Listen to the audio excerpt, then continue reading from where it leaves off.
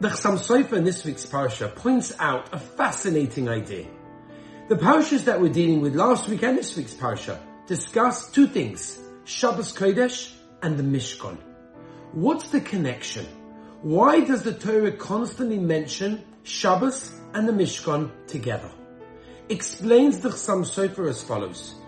Building the Mishkan was one of the greatest things that a person could do. In fact, the Gemara says it's almost like the creation of Shemayim Ba'aretz, the universe itself. The creation of the Mishkan and the utensils in it was amazing. However, a person with his excitement to build the Mishkan might want to build the Mishkan even on Shabbos Kodesh, and therefore, explains the Chassam Sofer, the Torah put Shabbos Kodesh right next to the Mishkan to say no. However important it is to build a Mishkan, you cannot do it on Shabbos, because Shabbos is even greater than the Mishkan. So we have the Mishkan, which is level number 1, and then we have Shabbos Kodesh, which is greater than the building of the Mishkan. You cannot build a Mishkan on Shabbos. Explains the Chassam Sofer, we go a step further. What is even greater than Shabbos Kodesh? A human being. Why? Because Shabbos Kodesh can be desecrated. You can machal Shabbos in order to save a Jewish life. That means, explains the Chassam Sofer, that a human being life is actually more precious than Shabbos Kodesh. So therefore, the building of the Mishkan is amazing. Shabbos Kodesh, even greater. But yet, even greater than all of that is a human being. Because every human being has intrinsic, incredible value. And we have to realize our value. We have to realize what we have within us. Around the time when the KGB were ruling Russia, they were running around Russia confiscating money from anybody that had more than anybody else.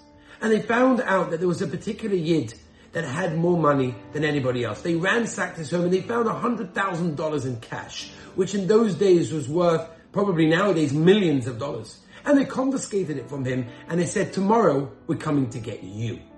So this man was petrified. Once the KGB said they're going to get you, there's nowhere to run to.